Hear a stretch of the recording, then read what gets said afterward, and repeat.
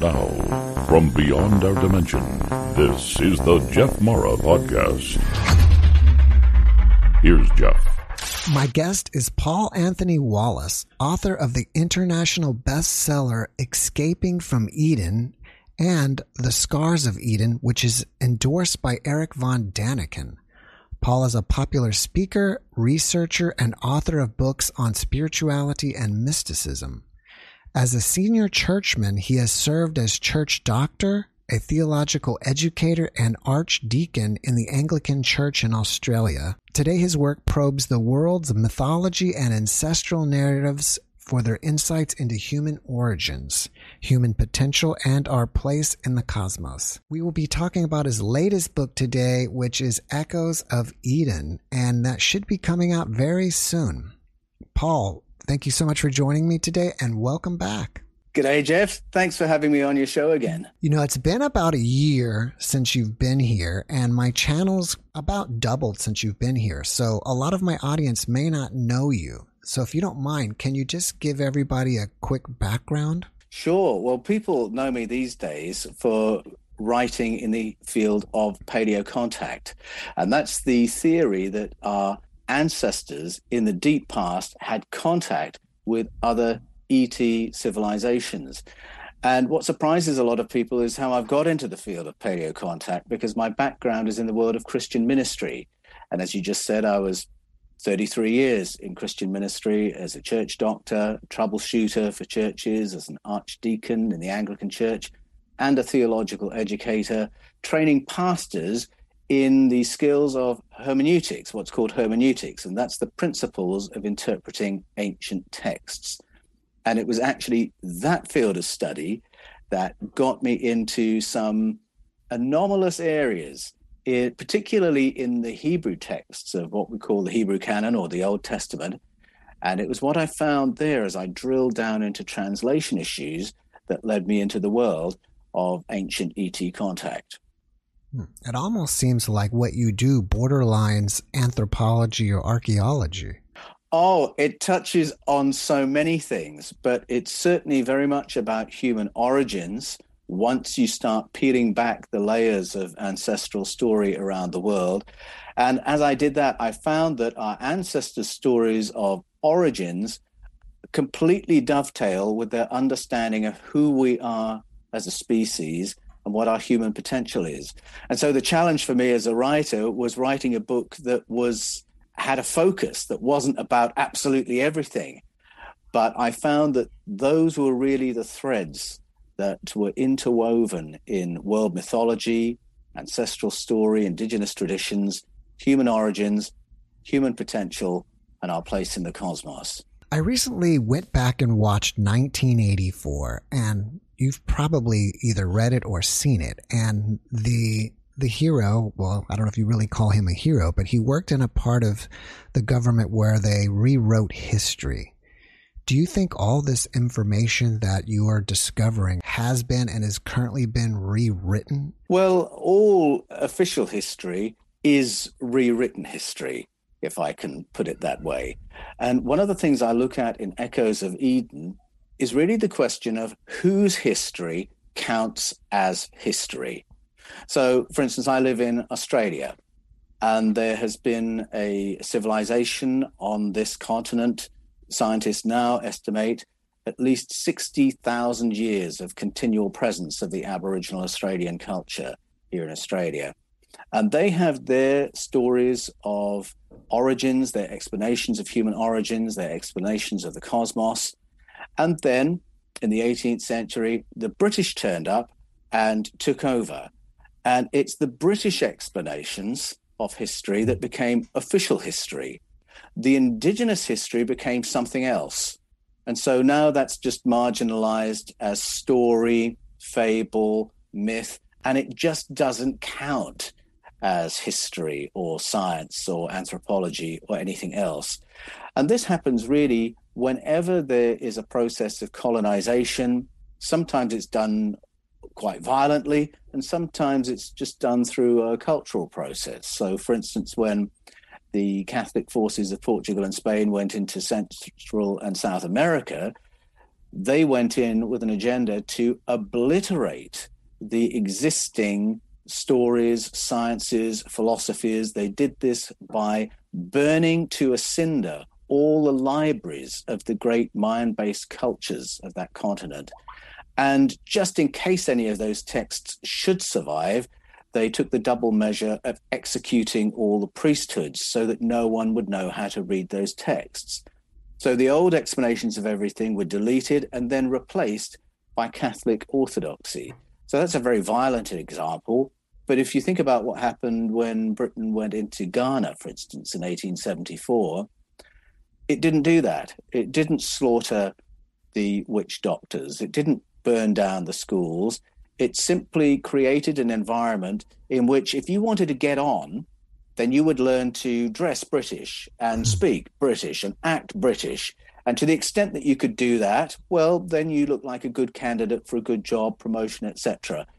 And that repositioning meant you had to distance yourself from your mother, your grandmother, your aunt, particularly if they were persisting in the old ways and telling the old stories and practicing the old ceremonies. And you just would want to look sophisticated and modern, and so you would shun that mother or grandmother. That was a relative to be ashamed of, because now they're a witch doctor, now they're an idolater, and all this nasty demonizing language is put upon what was already there before the colonial force arrived. And that's really been the pattern of colonization all through history, which is why I say all official history is rewritten history. Because when you invade a country and take over, you have to be the news agency. You decide what is history, what isn't, what's true, what's false, what's news, what's fake news. You can't have other authorities, including indigenous priesthoods, running around giving alternative information.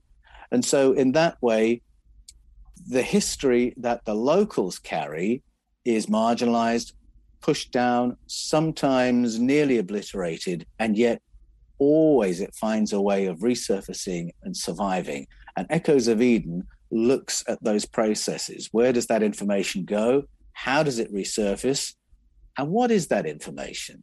Is your new book, Echoes of Eden, a continuation of your other books, or can you just read it as a standalone book? Oh, you can read any of them as a standalone book. They're absolutely designed that way. Each book is a gateway book. You should be able to put it into the hands of a person who's got zero interest in the topic, gives it zero credibility, and yet if they pick it up and read it, by the end they'll think, oh, there's something serious here for me to give some attention to.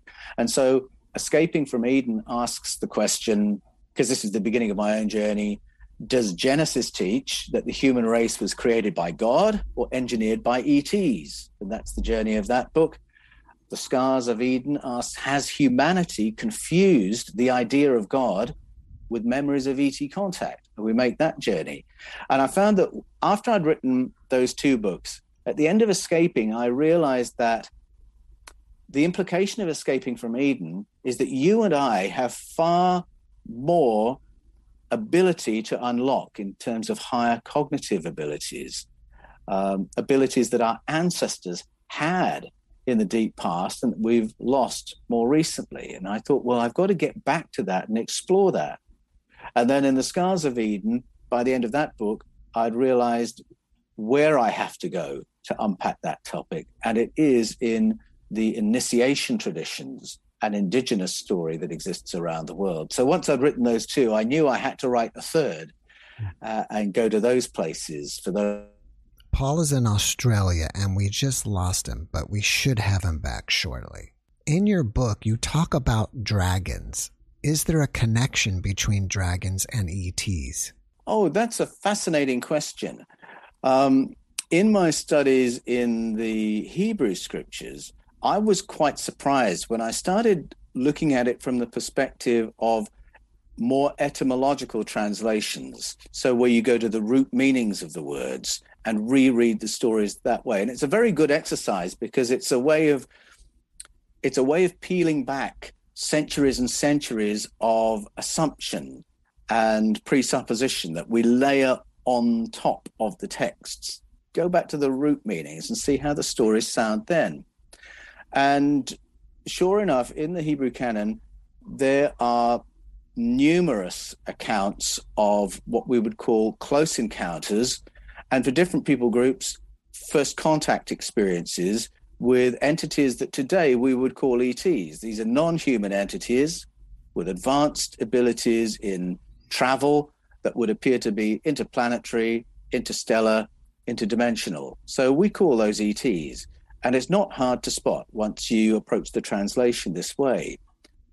Alongside that, you have narratives that make it clear that we're looking at a period in human history when our ancestors were governed over by entities that were not human. But for some of the story that we're reading, there is a prohibition in describing, depicting, carving, or painting the entities that are doing the governing. And so we might be left very intrigued as to who these beings are. Do they look like us? Are they the same as us, but with more advanced tech, or were they different?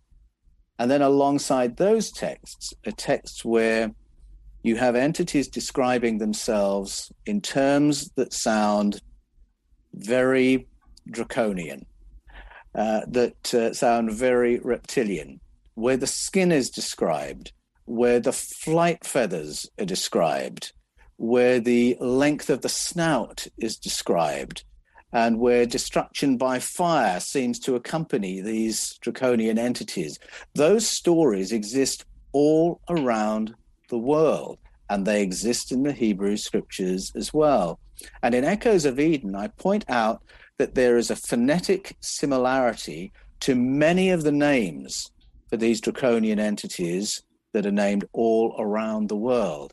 And I won't, I'll save up the punchline of that story for people reading Echoes of Eden, but they intersect with the stories that are now translated as Yahweh stories in the Bible.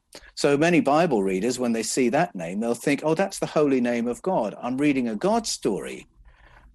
Do a bit of the translation work I argue for, and you realize it's told as a God story now, but at root, it's one of these other stories, running in parallel with dragon narratives around the world, running in parallel with recollections of a time when we were colonized by someone else from somewhere else.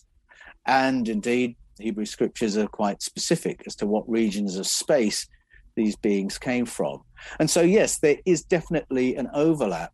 But another way in which dragons overlap with ETs, if you go to the Mesoamerican stories of the Mayan tradition, you will have depictions of phenomena in those texts that to a modern eye, it's not difficult to recognize spacecraft. We're given descriptions of craft that are made of metal, that have shining lights on them, that have a blast of fire that trails from the back of them when they fly through the sky, and that fire trail is so bright that when they're flying through the sky, they're brighter than the moon. We look at that and we say, all right, that's technology. And there are some technological stories that get told as dragon stories. And the Olmec, Toltec, other Mesoamerican stories are examples of that, where you've got entities described as dragons that we look at and we think, I think actually that's a space shuttle. And so there's quite a spectrum going on in these ancient stories. And I think sometimes dragons are entities, sometimes they're craft. And I would say invariably we're looking at ET entities. I initially thought that people somehow dug up dinosaur bones and they saw these giant bones and they made up this story that, okay, it was a dragon. But I'm not even sure if they did that. And to me, it sounds like it's something that's much deeper than that. I think it is deeper than that.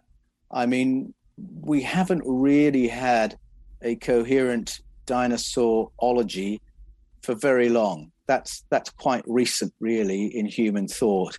Whereas the dragon stories do go much further back, and we haven't dug up anything that quite matches the dragon narratives that we have. Doesn't match all the descriptors. And that's one of the intriguing things about these texts, that we're reading about things that you and I have not seen, not even in our fossil record. All right, this may make you a little uncomfortable, but do you still think we're being governed by an alien race? Well, it's a very good question. In The Scars of Eden, I talk about the psychological and geopolitical after effects of being governed by entities that have no fellow feeling with human beings. And when you start looking at the history of warfare, I mean, you get to the 20th century and you're looking at decisions being made by, well, I don't want to name specific families, but by certain powers around the world that plunge us into a number of wars that are of great advantage to some families with stakeholdings in different industries and might look like a really good idea financially. But you can only see it that way if you have zero fellow feeling with the human race as a whole. And you have to ask, well, where does that come from? Is it simply the psychological legacy of the human experience of leadership, that our original experience of governance was by entities that were not human and had no fellow feeling with us, and we've just carried on with that model of leadership? And I think there's something to be said for that idea, because Jeff, you and I live in a culture where if somebody says strong leadership, they probably mean leadership that isn't interfered with by too much compassion. Strong leadership will force a policy through no matter what the human cost. Thank you very much. Whereas if somebody comes along and says, we're going to think very carefully about who this is going to affect, and we're going to hear from everybody it's going to affect before we come to a decision, and we'll only come to a decision when we reach agreement, people say, that's not leadership, or that's weak leadership. It's actually much harder to lead that way than pushing everything through by force. Why do we think in those terms? Is it just the psychological legacy? Or when we look at the history of the apportionment of resources, warmongering through history, is it actually that there is a layer of human governance that is not human, that has no fellow feeling for that reason? And if you go to the work of Robert Kirk, a Presbyterian minister in Aberfoyle, Scotland. Now, everything I've just said should tell you this is a very conservative person I'm describing. Aberfoyle, Scotland, 1500s, Presbyterian. That's very evangelical, very conservative. But when he went to his parish, he listened to the local stories and he began to find a coherence to them and a weight to them and an integrity to them and a long-standing to them that made him feel there's real information that's been curated by this population. And out of that, he wrote a book called The Secret Commonwealth, in which he argued, here's the punchline, that there is a non-human layer of governance over planet Earth that has a stakeholding in the planet, in Project Humanity, but is not human. And he found the evidence for that in the Fey stories of the Scottish people among whom he was working. Now, when he wrote that, well, that would have been earth-shattering for any of his Presbyterian colleagues, but he was only repeating what ancestral narrative has put to us culture by culture, century by century, all around the world. Our ancestors believed it was impossible to understand why things work the way they do without understanding there's a non-human layer to the governance of planet Earth.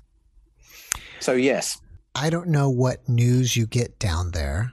And for those of you who don't know already, Paul's from Australia. But here, with what's heating up in Eastern Europe, we see threats in the news of nuclear war. Do you think ETs would prevent a global nuclear war scenario? The short answer to that is yes. Yes, I do. The reason I've come to that conclusion is that in the intelligence of the East and the West, there is well-attested report of anomalous interference in the nuclear capabilities of the superpowers. So Russia, and the United States of America had experiences where their nuclear warheads were respectively enabled and disabled by a power that we don't know what it is.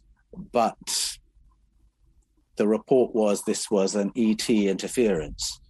So that to me says that our neighbors have the power to interfere in our nuclear activities.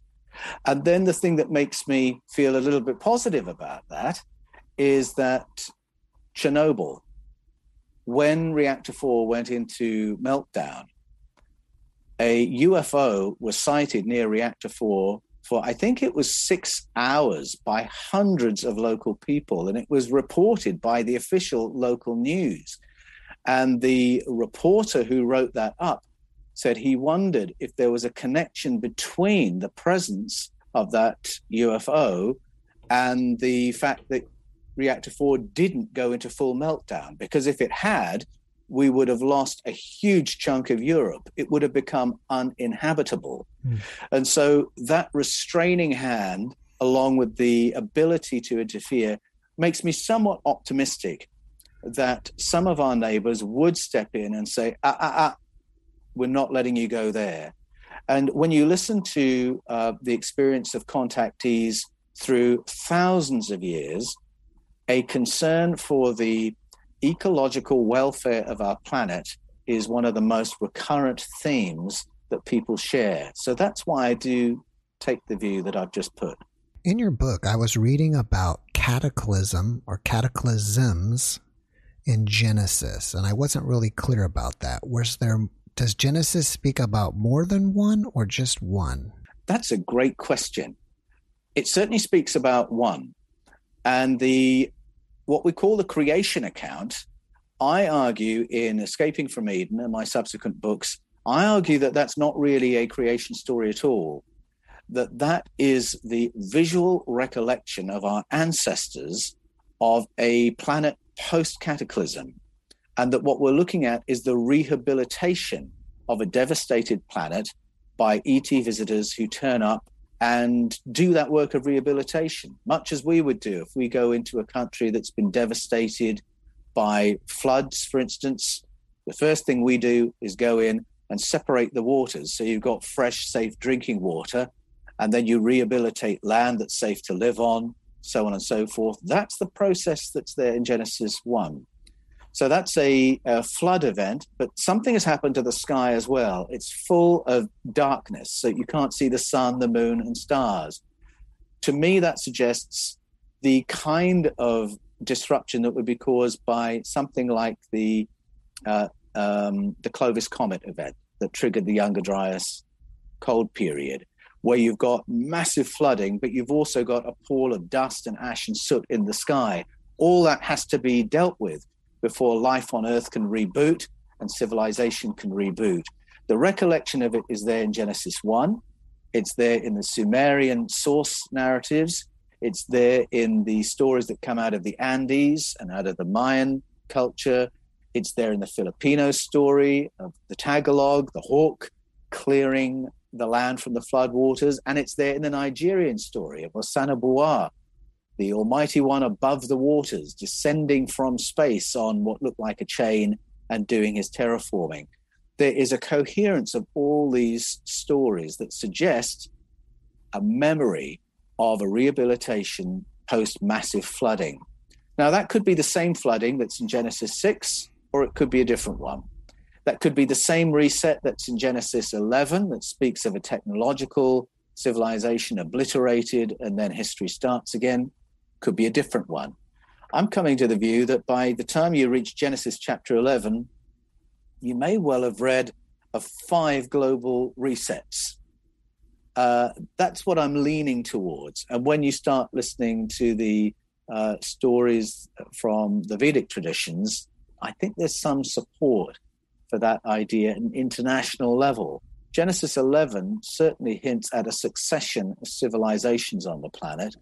And I think that's certainly true. We, for instance, have found the megalithic remains of cultures that were here prior to the Younger Dryas cold period, older than 10,000 years, which is everything we know about civilization, meaning we know nothing about the civilizations that went before, off the coast of Yonaguni-Jima, Japan, off the Gulf of Cambay, India, off the coast of Malta. We know nothing about the cultures of those cities.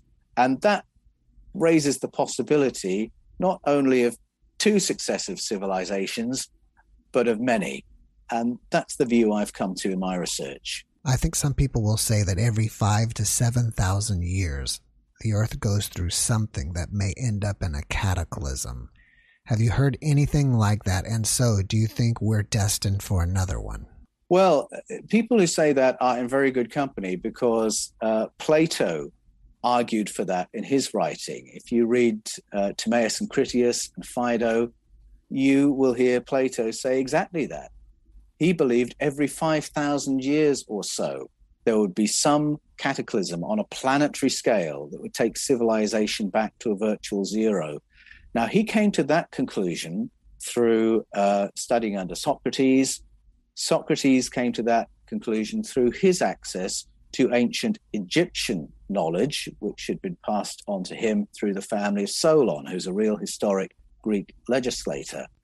Solon said he derived that information from an ancient Egyptian priesthood that was curating information from the previous civilization. That's the story of Atlantis. That's where that story comes from. So the idea that there's a reset every 5,000 years or so, well, Plato was teaching that 2,500 years ago, and he even had a theory as to what caused it. And his theory was that it was the movement of objects through space impacting the planet. So it could be the movement of planets, could be the arrival of the moon, could be cometary impacts. He doesn't get very specific other than to say something coming from space does this fairly frequently. And if he's right, then actually we're somewhat overdue for a reset. In your book, you also speak about wormholes. How do those relate to our ancient past? Well, people started asking me about wormholes after I published Escaping from Eden. And I started hearing from veterans of war, particularly veterans of war from the theaters of war of Afghanistan and Iraq. And people who had been deployed in Iraq in 2003 were asking me what I knew about wormholes and their connection with the ancient cultures of Mesopotamia. That's the Sumerian, Babylonian, Akkadian, and Assyrian cultures. The reason they were asking me that is that they went in to that war on the same ticket that had been sold to all of us. We were there to save the Kurds from despotic leadership, persecution, and annihilation. We were there to save the world from weapons of mass destruction. We were there to effect a regime change for the sake of the whole world. But war is a very layered thing. And even if all those were entirely genuine and sincere motivations, many servicemen found themselves, once they got there, on a different kind of assignment. And I started hearing from people who had found that their unit was on an archaeological mission, there to retrieve objects that would be sequestered and removed, uplifted from the country and taken to Israel or the USA. And so they began wondering, because this was happening less than 2 weeks into that invasion, they were left wondering, why am I risking my life and the life of my men for archaeological artifacts? What's the importance of them? Why is this unit barreling up huge quantities of sand and shipping that out? Who goes to war for sand? And as they began speaking with each other, particularly after they came home, the conversation included report of ancient technology, portals, wormhole creating technology.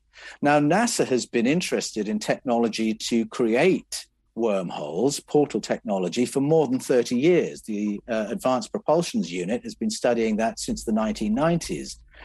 We have identified portals. We have flown around them in craft, we've measured the wormholes and we've measured how much matter travels through them. So these are very objective, real things. And even 30 years ago, the question was being asked by NASA, can we fly a craft through a wormhole? So we're very, very interested in them. And so when people came to me and said, what's the legitimacy of this idea? Because many of my peers say they think we were there because of portals in Iraq. What I could tell the people who contacted me was, well, first of all, wormholes are based on real science. The Einstein-Rosen bridge is real science, real scientists.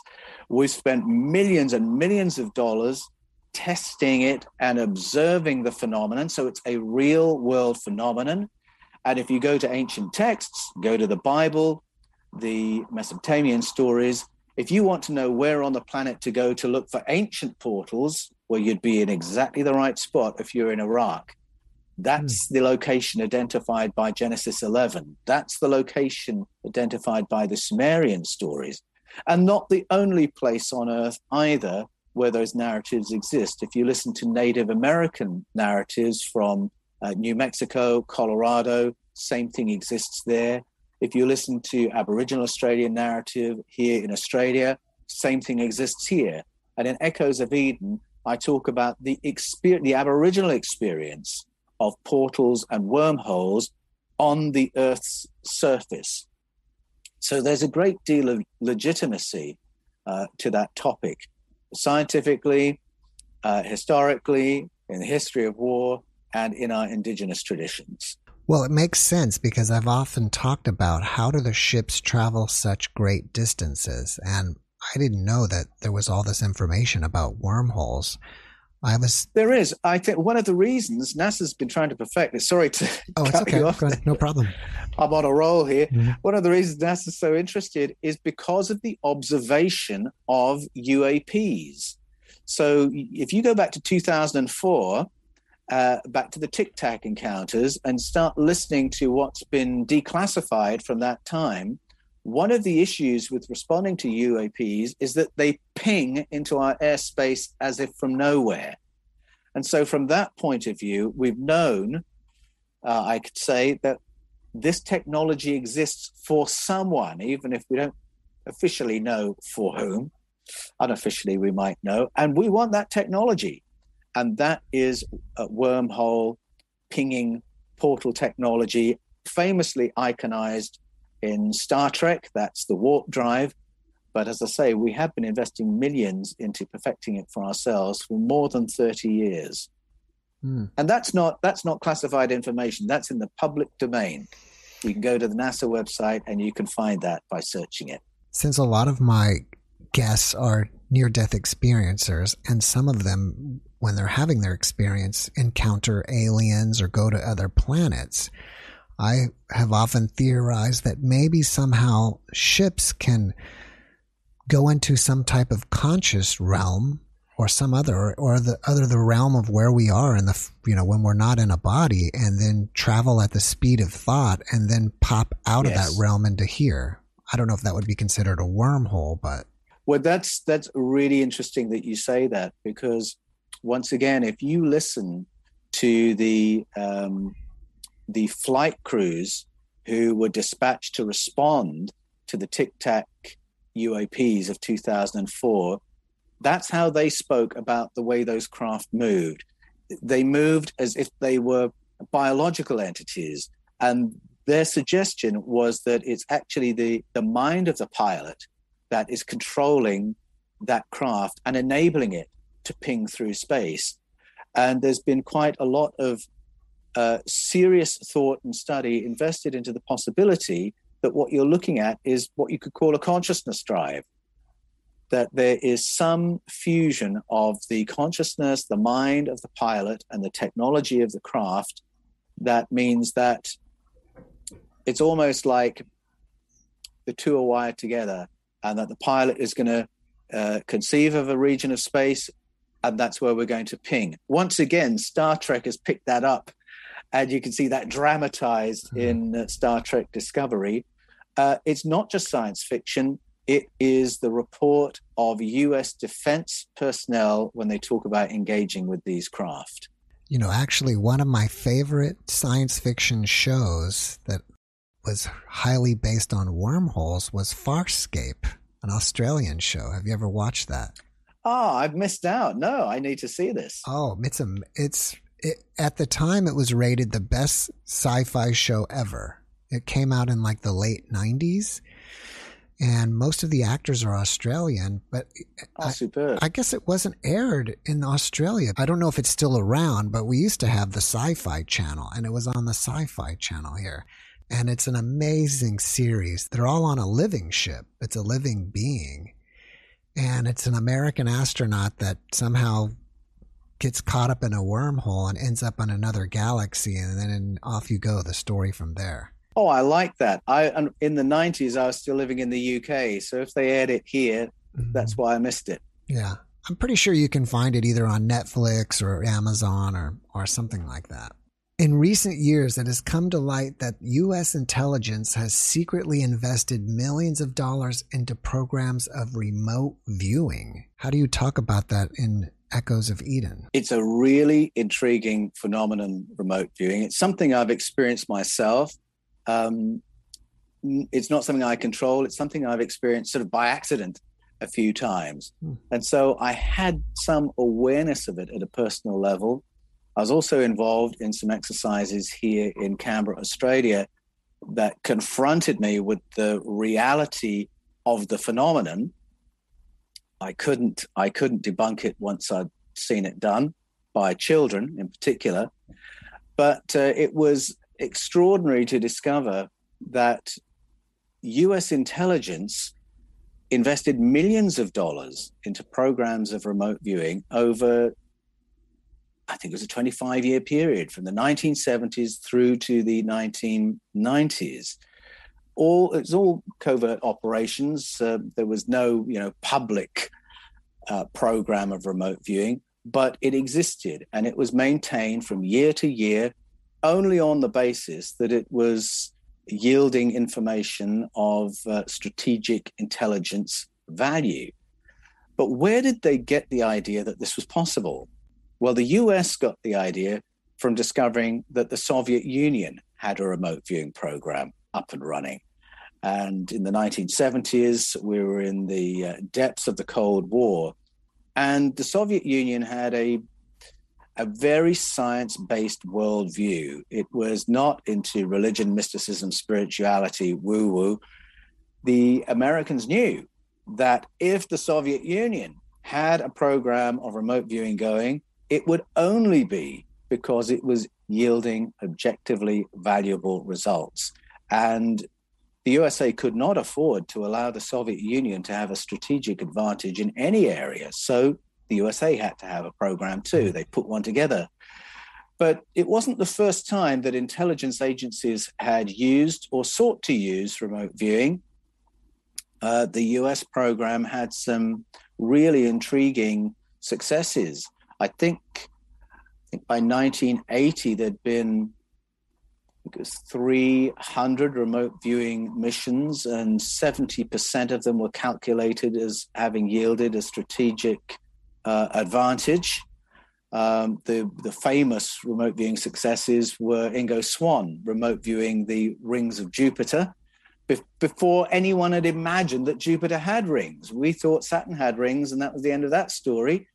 9 months after Ingo Swann drew them, we saw the first photographs of the rings of Jupiter as Voyager arrived and took those images. And then the following year, I think Patty Hearst, the heiress, was located through remote viewing. And then the year after that, President Carter was the president at the time, a downed Russian jet in Zaire was located by President Carter called her a medium, but she was actually USAF personnel, a USAF officer, and she identified the longitude and latitude coordinates of that aircraft. That's how they found it. So all that was running along privately behind closed doors. Interesting, actually, hearing President Carter on this, because he's an evangelical Christian. And if the average evangelical Christian and the average evangelical church said they were involved in remote viewing, they'd be given pretty short shrift. They'd be told, no, we don't do that. That's demonic. That's occult. You might get thrown out of some churches for saying you were doing that. But a Christian in power, it's a different story. Christian in power knows this is a useful human modality that can yield us strategic intelligence value, and therefore we're going to deploy it. And that was what happened, and President Carter has been quite open about that. But as I say, not the first time it had been used. You go back to the court of Queen Elizabeth I in the 1500s. She is the person who laid the foundations of British intelligence, MI5 for espionage, MI6 for counter-espionage. And she hired John Dee, who was one of the top scientists of the day, to develop working protocols for remote viewing. So there that is, right in the roots of British intelligence.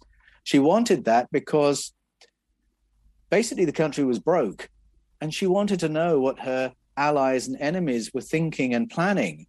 And if she didn't have the financial resources to place spies in every court, then remote viewing was the place she wanted to go. She believed it was possible because it is described in the Bible, and she believed what she read there.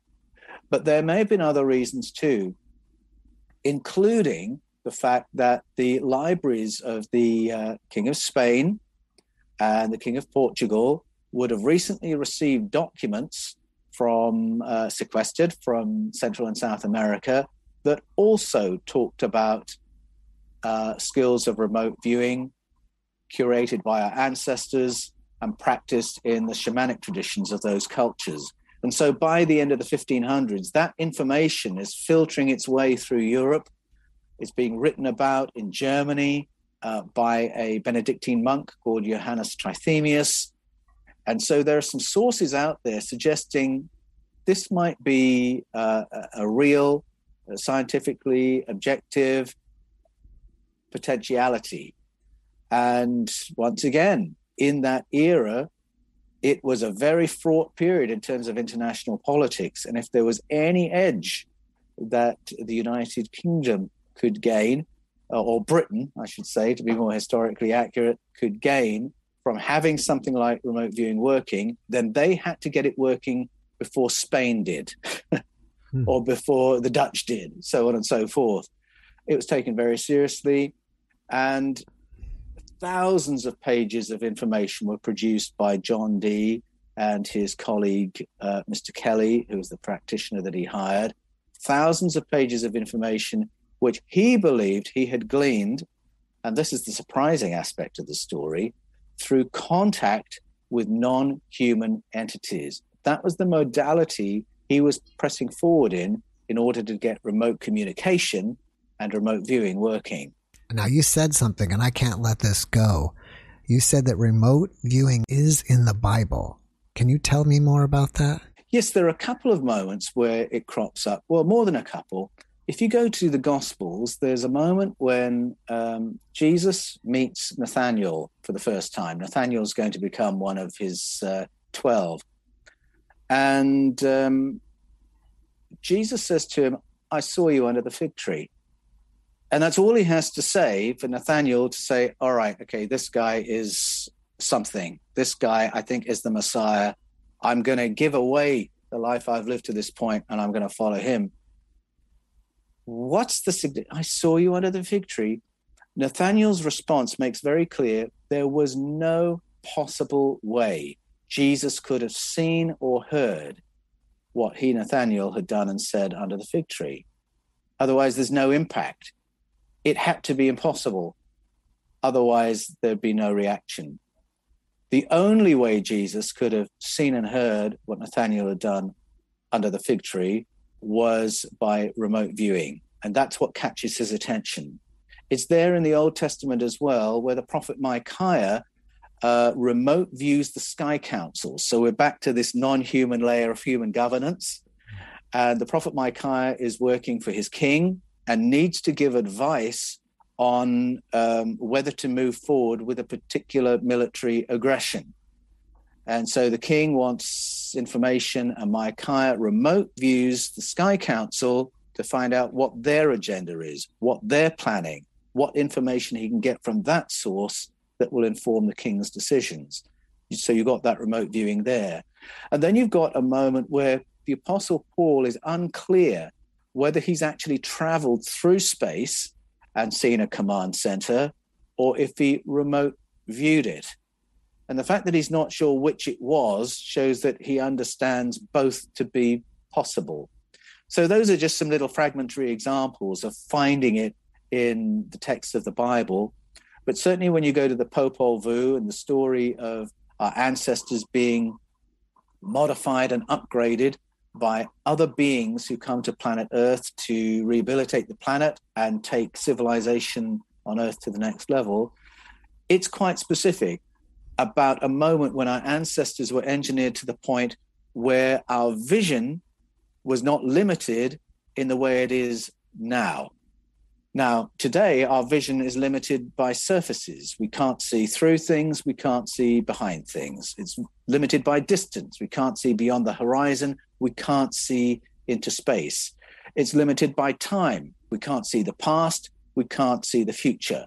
And the Popol Vuh suggests that those limitations have not always been there, that our ancestors had vision that extended in all those directions before something was done to dial us down to this immediate perceptual field we're all familiar with today. And the hint is there in that story that if our ancestors had it, then it's latent within us. Because the way we were dialed down was not through re-engineering us, was not through changing our DNA. It was through introducing devices into the environment to dumb us down. So in the Mayan story, a vapor is sprayed over human populations that brain damages us to the point where our perceptual field comes down to this. In the Nigerian story, devices are released into the environment that will make us anxious and sick to limit our cognitive abilities to the point where we are more easily managed. And this story of a dialing down of our cognitive abilities repeats all around the planet. And all the cultures that have curated those stories have also curated shamanic traditions designed to reactivate those parts of our brain, to get remote viewing happening again. It's why when you go to shamanic traditions in South America or Africa or Australia, you will have protocols and ceremonies that are thousands of years old that enable the shaman to do this, but also enable those the shaman is initiating to do it as well. I was checking out your YouTube channel, and it's very successful, so congratulations on that. And I noticed in one of your titles, it asks, was Jesus an alien? What is the answer to that question? In Escaping from Eden, I argue that Homo sapiens, as we know ourselves, are a bit of a blend of Earthling heritage and a little bit of ET heritage, because all the ancestral stories talk about a moment when these advanced visitors combined something of their DNA with our DNA to upgrade us a higher consciousness and higher intelligence. Interestingly, way back when I was 11 years old, it was that question that first grabbed my attention and got me wondering whether we are in a populated universe or not, because I felt at the age of 11 there was a gap in our ability to explain ourselves as the alpha species on the planet. And when I went to my church school and I was told, well, we're the special creation of God, that's why we're in charge of the planet, I thought, well, that's great, but it's pretty obvious we're a kind of animal. If we were the special creation of God, wouldn't we be more different? Why is it obvious we're some kind of primate? And if I went to science for an explanation, science tells us that we are at the top of the tree because of higher consciousness and higher intelligence. Okay, where did that come from? We're not quite sure. And I felt that there was that gap. Where did we get this massive leap forward in terms of consciousness and intelligence? Our ancestors said it was a fusion of our ancestors with visitors who were more developed, that was how the upgrade occurred. So I've said all that on my way to answering your question, which I've just forgotten. So remind me what the question was, Jeff. Was Jesus an alien? Okay, so we're all hybrids. That's where I'm going with all that. We've all got a bit of ET in us. So in that sense, Jesus is the same as us. He's human with a bit of or I should say earthling with a bit of ET. That's what a human being is. But there's another layer to the Jesus story, because along with those ancestral stories are stories from all around the world of what we would call indigo children or star children. And these are human children, but where there's been something anomalous about the conception, birth, growth of that child. Now, that's certainly the case in Jesus's story. Mary has a close encounter with a non-human entity and becomes pregnant as a result with Jesus. Now, Christianity tells that story as if it's a unique story, but it's not. Jesus's cousin in the Bible, very, very similar story. A lady who's not going to have a baby.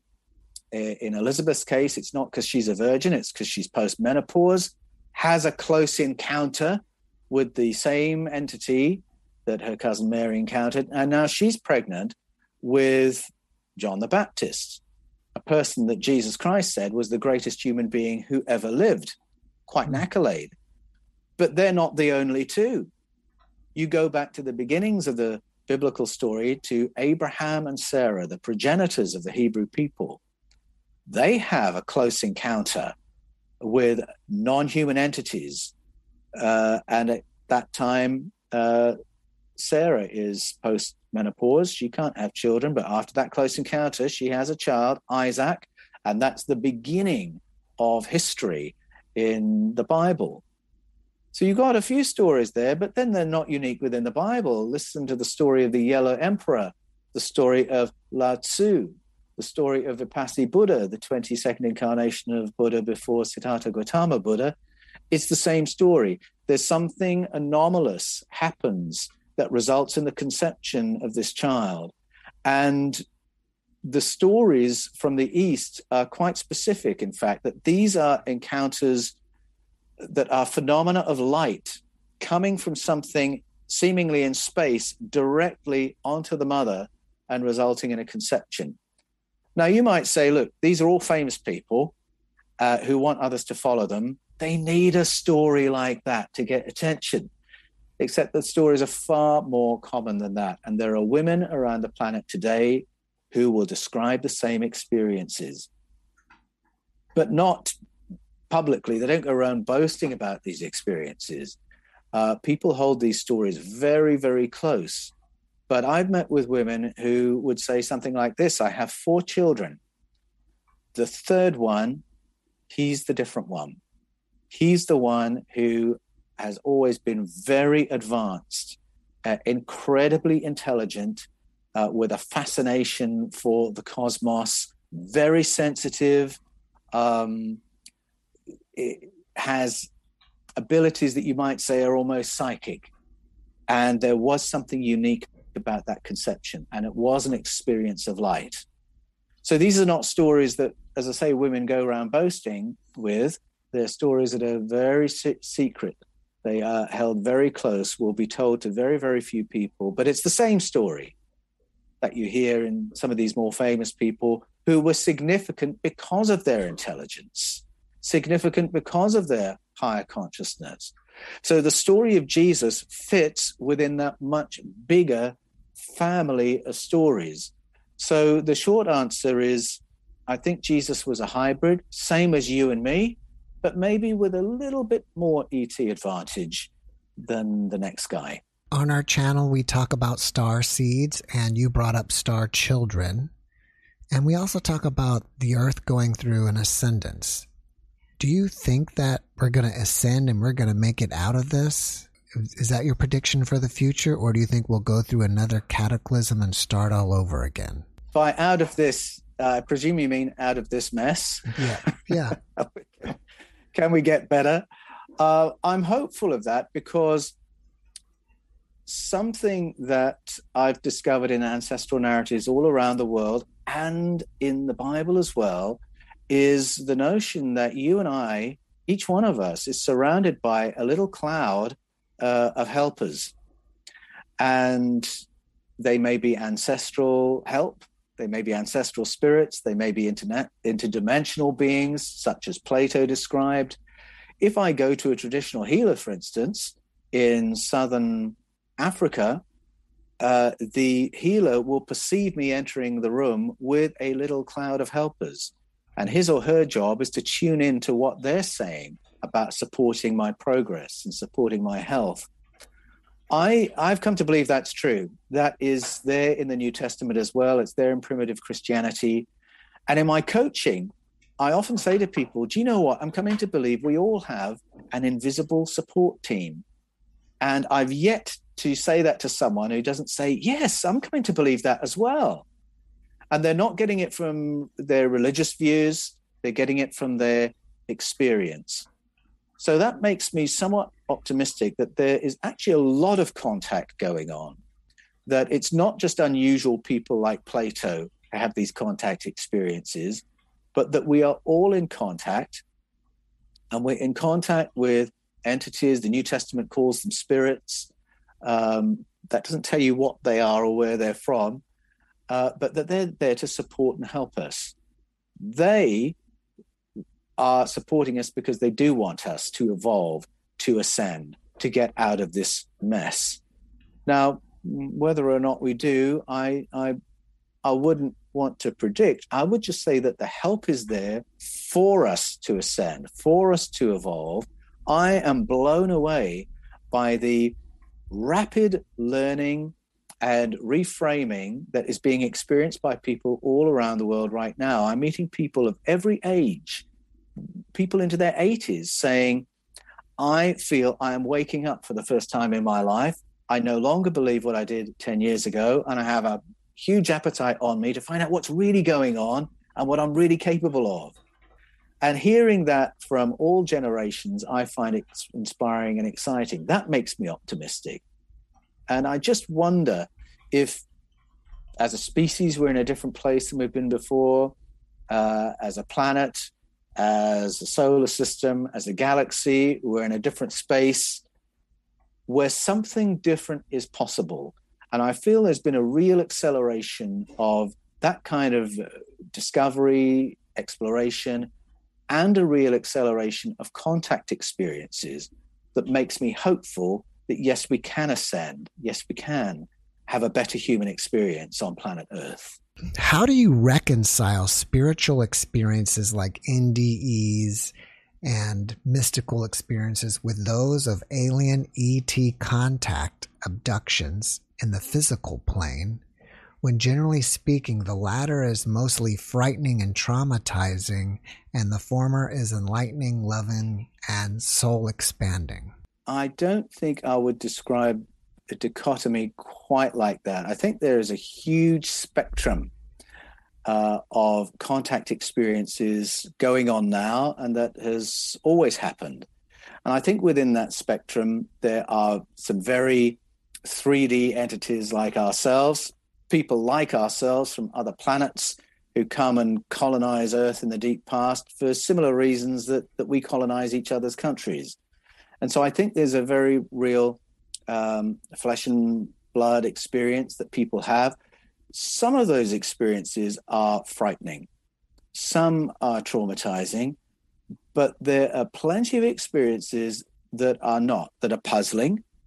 And there are people, even people who describe abduction experiences, who report that not as a terrifying experience, but as something that happened to them that put them in company with entities that actually they came or have come to quite like. So that's just a fascinating spectrum all its own. And then also, if we're talking about contact experiences, there are the more mystical experiences that would appear to be interdimensional experiences. It's difficult sometimes to know if you are experiencing simply an interference in consciousness, or if it's communication from another 3D flesh and blood entity, but they communicate telepathically, or if you're in contact with an entity that's not physical, that is energy-based, or that is transdimensional in some other kind of way. When you listen to the great plethora of ancestral narratives from around the world, all those types of experiences are listed. And sometimes there's a bit of agnosticism as to who or what you're in contact with. In 1 John 4 in the New Testament, the writer there is a little bit agnostic about who or what these spirits are who are going to be communicating with you. To him, it doesn't really matter as long as we keep our sovereignty and weigh up what we hear and think, does that make sense? Do I want to do something about that or not? As long as you keep your autonomy, he says, it's good to be in contact because you're going to be getting some good information from these spirits. Doesn't say what they are. Are they ancestral spirits? Are they our higher self? Interdimensional beings, energy-based beings? The word spirit in some cultures doesn't mean a disembodied or a non-corporeal entity. A moon spirit, for instance, in Papua New Guinea, is a being that looks like a gecko. It's a physical being. If you go to Plato, when Plato describes his Kykeon ceremony, which was a near-death ceremony, so it was designed to take you to a near-death state in order to give you access to other beings through interdimensional communication. He was a little bit agnostic as to who the guides were who guided him. Was it ancestral spirits? Was it other kinds of entity? Was it physical entities from another dimension? Again, agnostic. He just says what the learnings were that he took away from that. And some of those experiences can be terrifying. When people do something like the Kykeon ceremony today, some people will come away saying, actually, part of that was really awful and felt terrible and was super scary. And then others will come back and say, I had the most profound counseling in that experience. And for some, it's a bit of a fusion. So I think the short answer to your question is, in Echoes of Eden, I present a huge, diverse spectrum of experiences which our ancestors have shared for thousands of years, but which somehow have never quite made it into our school textbooks or become official science or made it onto the news, other than perhaps a story of curiosity in the National Enquirer. But it is part of the human experience that is ages old. I've had 2 or 3 people that said that during their near-death experience, they went to a water planet. Is there anything in the ancient literature that talks about a water planet? Well, in the creation narratives of many cultures, the story begins on a water planet, and it's planet Earth. So that's certainly part of the thought world of our ancestral narratives. Other water planets and other parts of space, that's not something I've encountered particularly. But ask me in a few months, and I might have probed some stories that do cast some light on that. But other planets, it's interesting. There is such a taboo on this topic within Christianity today. But you go back to the beginning of Christianity, and you had very significant teachers and writers who are very open-minded about our going to other planets through altered states of consciousness, or even after this material life. And the idea of a populated universe with a diversity of planets and a diversity of beings, that was all part of the mainstream conversation at that time. And it's only in the time since, as orthodoxy has narrowed, that we have stopped talking so freely and openly about that. And that's why I'm going to have to go away and study up on that topic, because I actually don't know all the stories that are out there about what the other planets are. I know regions of space that crop up in cultures all around the world that get repeated. Orion, Sirius, the Pleiades, and what planets orbit the stars in those places is very relevant to the kinds of entity that have come here, because the kinds of entity that have come here have been very compatible with planet Earth, whether they live in underwater bases, as many of our ancestors say, or they walk on the land. The fact that underwater bases is named so many times does hint at the possibility that some of those planets might be more water-based than this one, and hence their preference for that. The Babylonian story of Oannes and the Apkallu hints at people who are semi-aquatic, and maybe for that precise reason.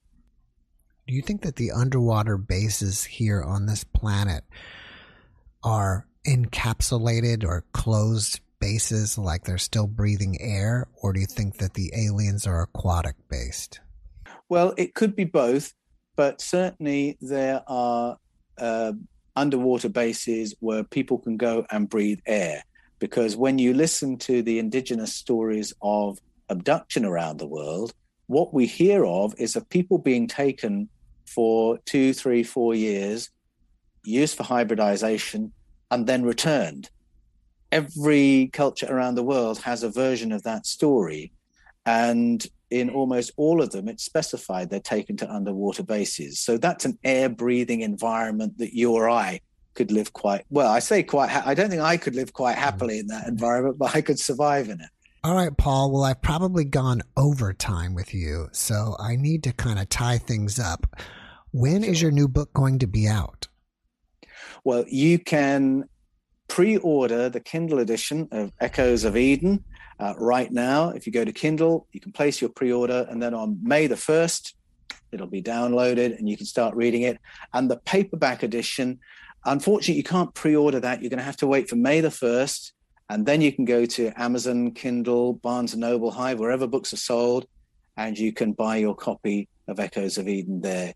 And if you do that, I would love to be in conversation with you. So you can go from there to paulanthonywallis.com. You can contact me through my website, Anthony with an H, Wallis, WALLIS.com. And I'm always in the comments on my YouTube channels in conversation with people. So that's the Fifth Kind TV on YouTube and the Paul Wallis channel on YouTube. Well, now that you've finished this book, what are you working on next? Well, I can't believe, but I am already making notes and doing the research for the next book. So I've had Escaping from Eden, The Scars of Eden, Echoes of Eden. The next book's got to have Eden in the title somewhere, but it's going to be about the Bible before God. I argue in Escaping from Eden that the Bible is full of stories of paleo contact. So that raises the question, what was the Bible about before it became a book about God? And that's to say God doesn't feature in the Bible, because I believe God does.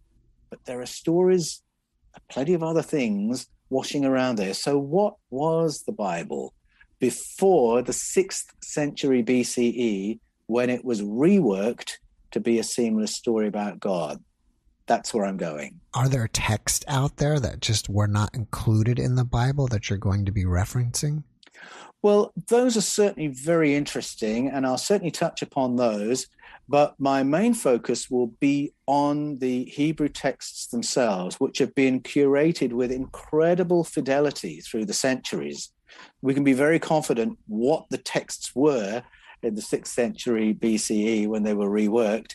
And then by doing the etymology, going to root meanings, we can go further back in time than that to find out what these stories really were, what they were telling us about, and why, and what we need to do about it. Have you done a lot of study into the Kabbalah? No, I haven't, as it happens. And it's interesting you raise that, because there are so many layers to the text. And so I talk about the 6th century BCE edit, and I don't say that as if, oh, these naughty people, they try to hide the old stories. That's not the whole picture. At that point, there were very profound truths and powerful information layered into the text. And so there are traditions within Judaism that go there and unpack all the richness of that wisdom. But I'm going somewhere else. I'm going right into the historic roots and saying, what were these stories in the beginning? What was the original information? Well, when that book's ready, we've got to get you back. I would love to join you again. I always love my conversations with you, Jeff. Thank you. I enjoy them with you as well. And I just want to say something, that the last time we spoke, I learned from you about acquired savant syndrome. And I've been mulling that in my brain over the last year. Since most of my guests are NDE experiencers, I feel that a lot of these people, after their experience, kind of have some type of version of that syndrome, but it usually results in psychic abilities, not the traditional mathematical or painting abilities. Yes. Well, that's right. You're absolutely right. But I would say that all of those are higher cognitive abilities.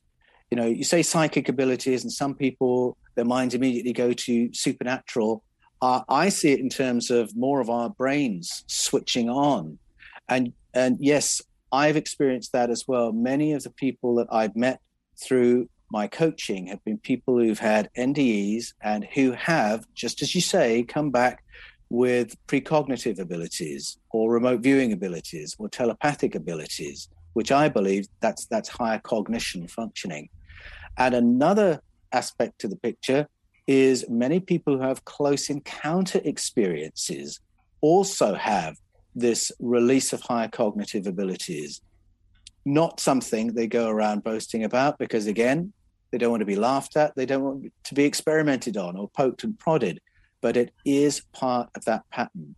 And so there are many ways in which what company we're in, these anomalous experiences that we have and higher cognition, they are all interweaving themes.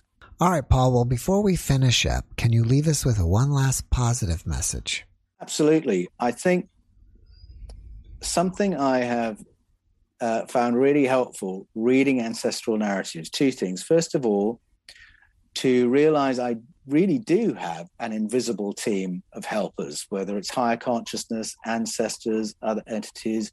The moment you begin to accept that and start looking for evidence of it, you'll find evidence almost on a daily basis. You've got company and you've got help.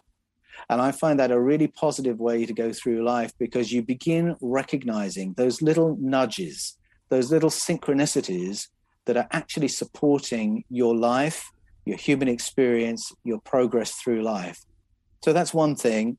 And another thing I'd say is that having read our ancestors' stories about energy-based beings, it makes me very conscious about my mood and being proactive about what mood I'm going to go through today in.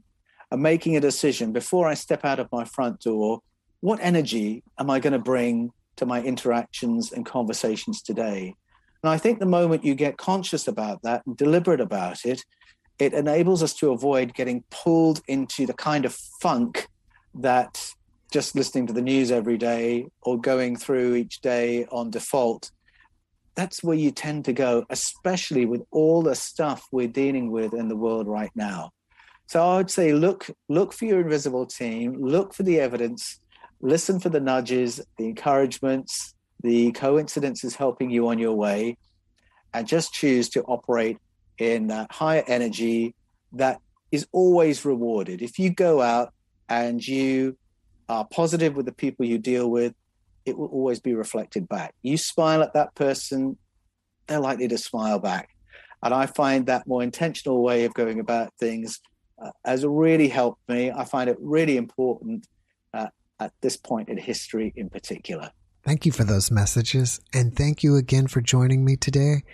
I really appreciate you. And I wish you massive success with your new book.